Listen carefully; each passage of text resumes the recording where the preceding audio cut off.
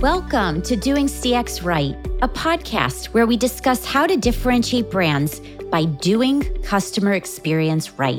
I'm your host, Stacy Sherman, an author, award-winning keynote speaker, and mentor passionate to help you humanize business and improve experiences to achieve real results.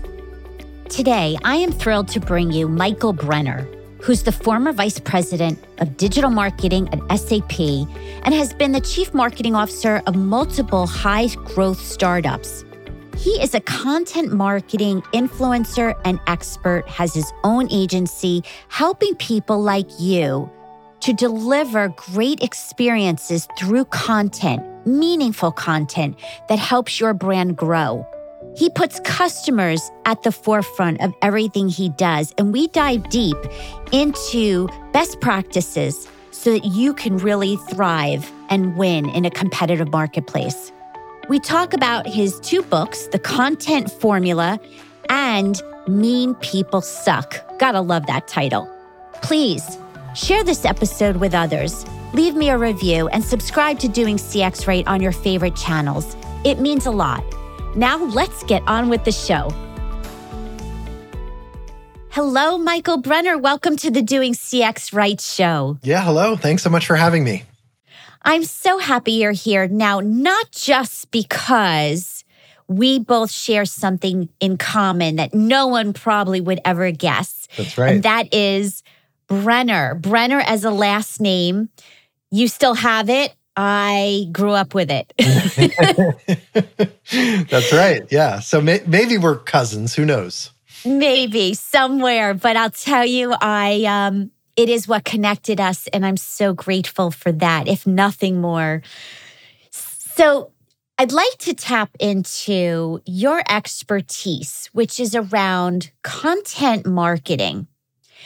First, before we get into that, please tell the audience who you are. What do you do professionally? Sure. Yeah, I think like you, I've spent most of my career in sales and marketing, 25 years doing corporate or startup sort of gigs. First 5 years were sales and then marketing ever since. And I've always been passionate about a customer experience. So when you reached out, not only was I excited because of your maiden name, but also because of the topic. But so I'm a founder and CEO of Marketing Insider Group. We started the firm in 2015, so it's 6 years in, and really trying to do what I had done in my career, which was bring effective content marketing techniques to companies because it's a little bit counterintuitive, and we can get into that, I think, in a minute. But we've been doing it, for a few years. We were lucky enough to grow during the pandemic. I think a lot of firms realized that advertising doesn't work so well during a pandemic. Events aren't happening. How do you market a company? Creating helpful, educational, customer experience-focused kind of content can really drive business growth. And so we've been really fortunate to have grown and now have almost 36 clients. Amazing. Why? Tell me your why you're so passionate around this topic. Yeah, from a professional perspective, I've always been driven by the desire to want to do something that actually has, I don't know if meaning is the right word or purpose. I know that word's thrown around a lot, but at least impact. And so, starting my career in sales, it was easy. I either made my number or I didn't. And luckily, I did. But when I got into marketing, it got a little weird. There were lots of marketers doing stuff that didn't necessarily deliver an impact that they could measure. And so, I set out from the very beginning to always try to drive something that a CFO or a CEO could appreciate. But I've kind of gone full circle. And so I wrote two books. One was about sort of how marketing should deliver return on investment using content. But when I uncovered the reason why I think a lot of marketers and salespeople even don't is because they don't focus on the customer, because they don't have cultures that are customer focused, that are empathetic. And so I wrote a book called Mean People Suck. It really didn't have anything about marketing, but it focuses on I think the secret to success in business and probably in life is to have a little empathy and concern for the experiences that we're creating for other people. And so I don't know if that's if I answered your question directly, a little long-winded, but But that's kind of what, gets me out of bed in the morning. I love that. What a great title. Very catchy. So tell me, what's one fun fact that people may not know about you? Oof. Well, because you asked, but I love to tell, I thought you were going to ask me do you have a hobby? I hate that question because of it's not a fun fact, but I have 4 kids and a dog. And I don't know that most people know that about me. It's certainly not on my LinkedIn profile, but it is they're my life. And so I don't have much of a life after that. And I actually use them, sort of gratuitously when I do public speaking. I use the picture of my children because my oldest daughter actually shares a birthday with LinkedIn. So the founding or the launch of LinkedIn was on the same day that my wife launched my daughter into the world. And then my other kids sort of line up, not quite to the same day, but pretty equally to Facebook and Snapchat and TikTok. So I use my kids, the faces of my kids and the founding or launch dates of those social media platforms that we're all using now to demonstrate, I think, to audiences that I speak to publicly that, these technologies are relatively new still. My daughter's not old enough to vote, just barely. And, my youngest isn't old enough to cross the street by himself, and they've had a dramatic impact, and change in the world. So anyway, 4 kids, that's my fun fact. It is. And the birthday is certainly a fun fact too. And you mentioned that no one really knows on LinkedIn, obviously, for kids and such, but I wonder if at a time, same with me, I'm a mom, I don't have that on LinkedIn. I wonder if there'll be a time, and COVID might be changing that because family does appear in our videos. It's no shame anymore that, it becomes part of our bio. You raise a good point. Yeah, it's something I'm using more and more. In fact, I have a newsletter that you'll get a welcome email from me if you sign up for it. And I just changed it to be a lot more I actually mention that I have 4 kids and I say, kids ask a lot of questions. Let me ask you one. And then I pivot into a, business question. But no one ever replies. I always say, hey, tell me something fun about yourself or ask me anything. No one ever replies. And this morning, I changed it last week. This morning, I got my very first reply. So I do think it being more human, being authentic, sharing those personal details with the world, I think is starting to become a little bit more wearing pajamas on Zoom calls. All of these things are becoming more acceptable. Yeah. And I love that trend because it means we get to show up more authentically. Mm-hmm. And, I hope this continues. Yeah, me too. So let's get into content marketing. First of all, those words, what does that even mean? Yeah, I mean, if for the people that are not in marketing, I always feel like I need to define it. Even for the people that are in marketing, I think there's a lot of misunderstanding. There's marketers create content. And so a lot of marketers market with their content. Many marketers and business people misunderstand content marketing to mean creating a piece of content that you promote yourself with. To me, content marketing has always been something really different. And the definition for me is customer-focused content published consistently on your website. So, a tweet or a Facebook post is not content marketing because it's not on your website. It's probably not customer-focused. It's probably an ad or a veiled promotion for a product if you're a brand. But that's it. So it's customer-focused, consistent, published on a platform that you own, your website generally. Blogging for many companies is sort of what content marketing is. But I think a better way to explain it is it's companies acting more like publishers and less like advertisers. Creating the news and the content people want, not the advertising that people are interrupted by or annoyed by. And that's a real mind shift in the way people think about marketing and the way that people, implement marketing strategy. So is it defined or is a piece of it paid versus unpaid? Is that a differentiator? Yeah, so it is. And in a way, paid can still be a part of content marketing programs. In fact, we do it for a number of our clients, but we do it very differently. It's not an interruption-based technique. It's, hey, let's create a piece of content, test it and see what works.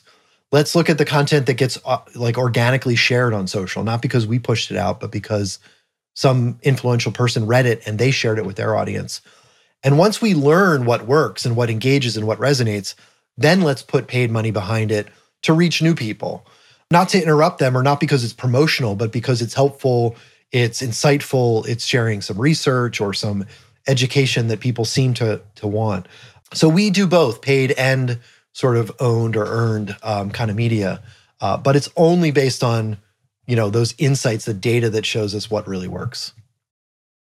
What's the link to customer experience? I'm glad you asked. I really have, and I've said this on my blog, I do a prediction post every year.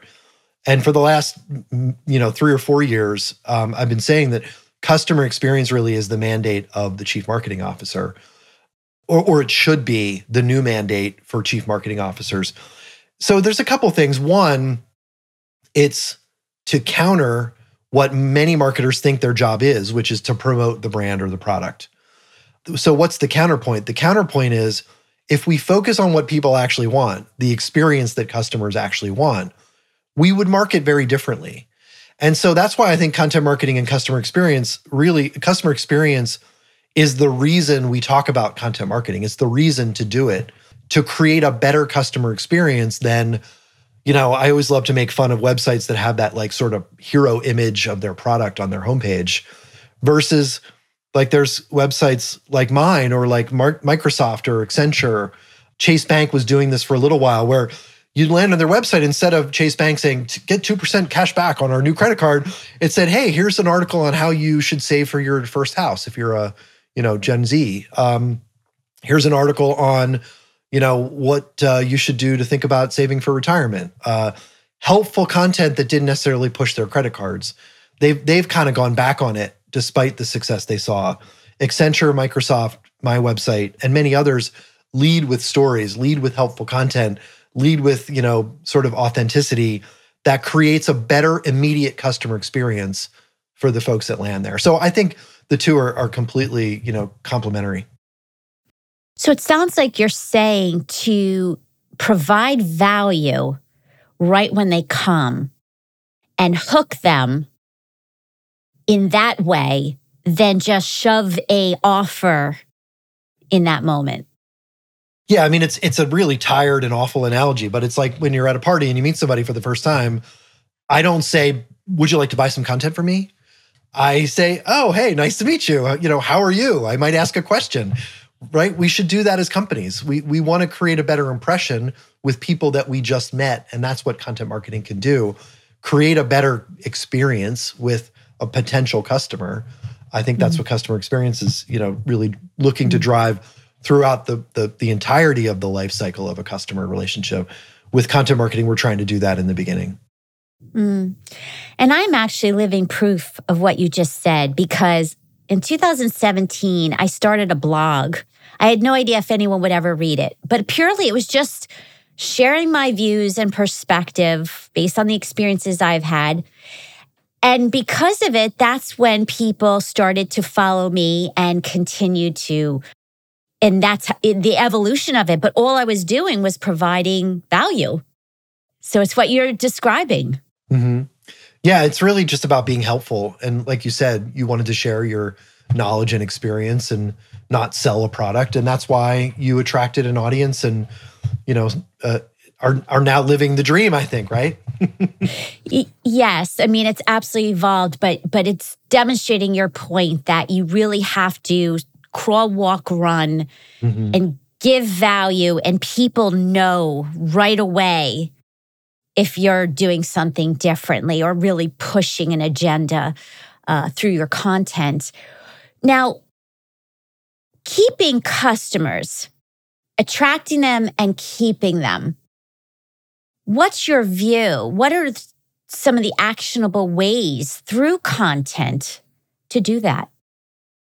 Well, first, I think at least the marketers that I've talked to, the marketing strategy budget sessions I've been in, pay too little attention to customer retention. What's really interesting, and I've just been, sort of shocked by how powerful content can actually be not just at attracting new customers, but in retaining them to a sort of higher lifetime value. We always talk about. We had a couple of customers clients we worked with. One was a healthcare company, one was a nonprofit, where we sort of created content for each stage of their life cycle. Acquiring, converting, and then retention. And one of the customers was sort of on a whim said, I wonder if the customers that we have that have engaged with our content have spent more or stayed longer. And one of my case studies on my website talks about this. The nonprofit was the one that asked this question, and they found that the donation amounts from their customers, if you will, was 4 times higher from those sort of existing donors that had engaged with their content post the decision that they made. And then the healthcare company we worked with, we mentioned this, and they did the same thing, and they found the exact same number of 4 times higher. It was more of a retention rate than a revenue number, but 4 times higher amount. And so again, being helpful, it is a good thing to do from a business perspective, not just early, not just middle, but also post-sale or post-decision. So it really can drive effect and benefit across the entire life cycle.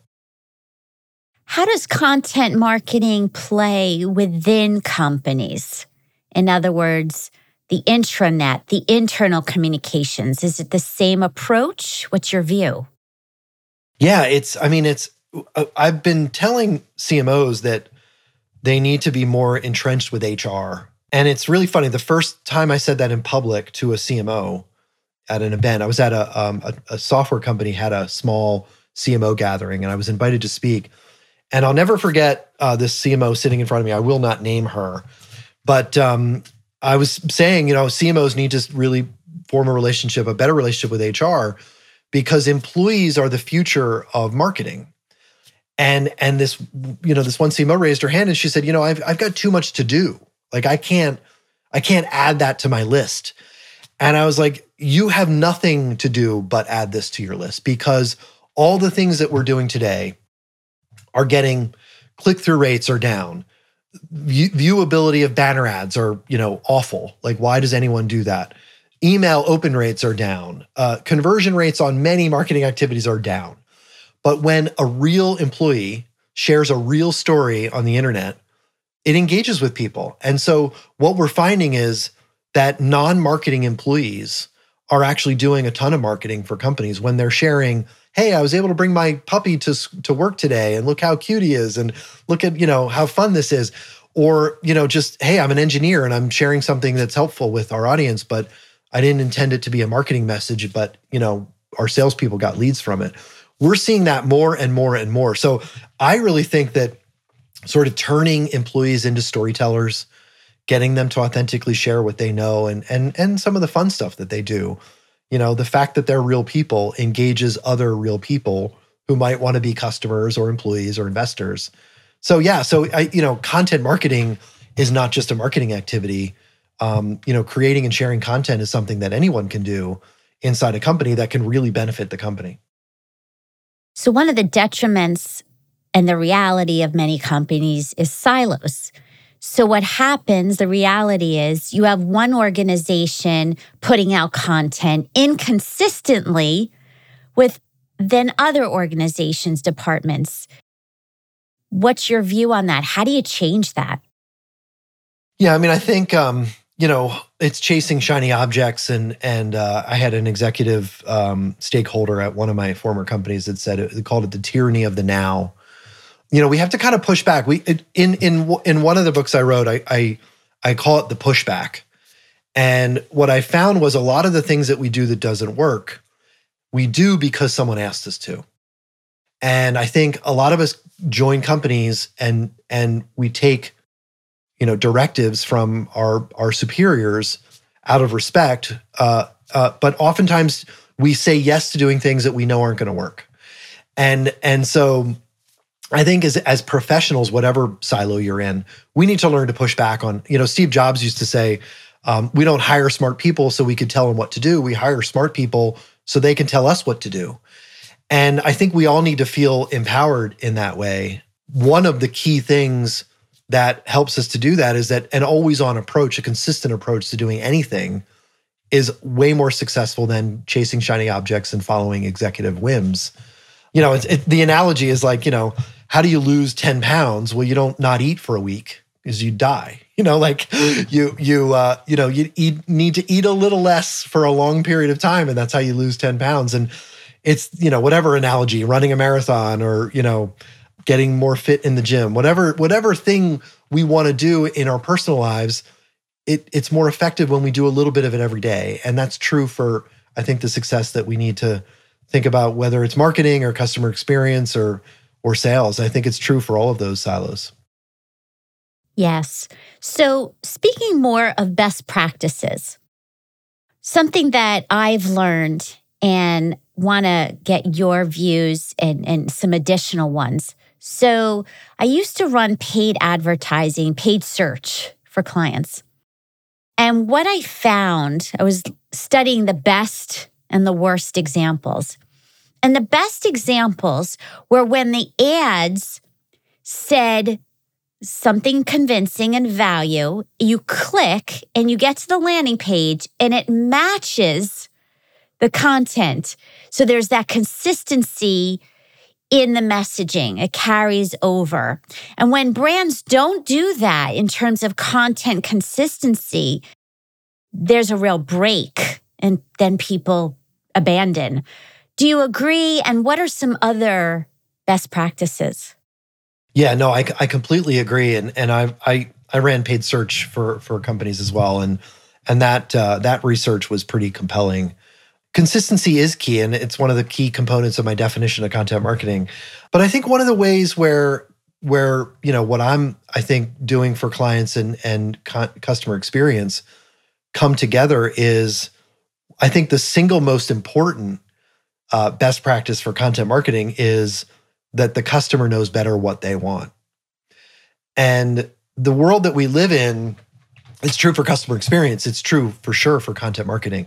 The world that we live in it's a digital world. So for us, like I always say, I can tell you what your audience is looking for because I can use things like Google's paid search tools and other tools to tell you what people are searching for when they go to Google. I can use other tools to tell you what content they actually want and that they're engaging with that you're not creating probably, and that's kind of the niche we fill. But customers will tell you, and the digital world we live in provides all the data and the insights that we need to get those answers. So, I think that's a really important best practice. And even, again, this sort of culture of customer centricity, kind of drives that point home. The other thing that I think is important with content is to try to create people always say, should I choose quality over quantity? And the answer is yes. You need both. And so I always say, try to create as much content as you can that answers customer questions well. And that's really, it's actually a relatively low bar. You don't need to create a doctoral thesis every time you create a piece of content. One example is I do a list post every year on the top marketing conferences to go to. And it usually ranks pretty pretty well, or number one, and it's just a list of conferences that I'm going to. It's relatively easy to create, but it's driven from my experience and personal objectives, and it delivers on an answer. So those are just some tricks that identify what people are asking for, identify what content they're engaging in, and just do your best at answering the questions that people are asking. Yes, and interesting example you mentioned, because I do the same thing, customer experience events and more, but I tie it to my newsletter sign up. So I'm getting value from getting their email and to build that relationship, and they're getting that list in return. So that's another trick for listeners to be able to get lead generation while also providing free content. Yeah, exactly. So if I had lots of CEOs and leaders, entrepreneurs in my room right now, what's the key takeaway? What's the most important thing and advice you have for them? Yeah, I mean, mine is, from a marketing perspective and from their perspective, when I talk to CEOs, their biggest challenge is growth. But those same executives are asking their marketing people to do things that don't necessarily measurably tie to growth. And so my call to action, my warning, my challenge to CEOs is always, trust your team to come up with those ideas, but make sure your marketing is driving growth. Make sure you've got a culture inside your company that's focused on sort of, delivering on the kinds of experiences that customers want. Make sure that you have a work environment that employees want to come to, because it's those employees, the happy ones, that are going to drive happy experiences for your customers. And that's true for marketing as well. So, again, that's kind of my challenge is you want growth, but don't tell your marketing team that they need to change their logo from blue to yellow, because that's not going to necessarily drive growth, for 99.9% of people. Or, hey, maybe we should be on TikTok because my 18-year-old daughter's on TikTok now. Well, it doesn't really drive growth. And so that's really, I think, the thing is this focus on delivering the right customer experience, especially through marketing, will drive the growth that executives are looking for. Yeah, and just to add to that, I believe that marketing and customer experience, and as you said, HR, all these departments have to work together to create valuable content in a consistent way. And also ask the customer, do testing with the customer, because your value proposition and your content around that might not be meeting their needs unless you really validate it with them. Mm-hmm. That's right. Yeah, in the book, Mean People Suck, I propose that companies implement a rule that for everything they do, they ask what's in it for the customer. And, just imagine how different companies would be if we did that.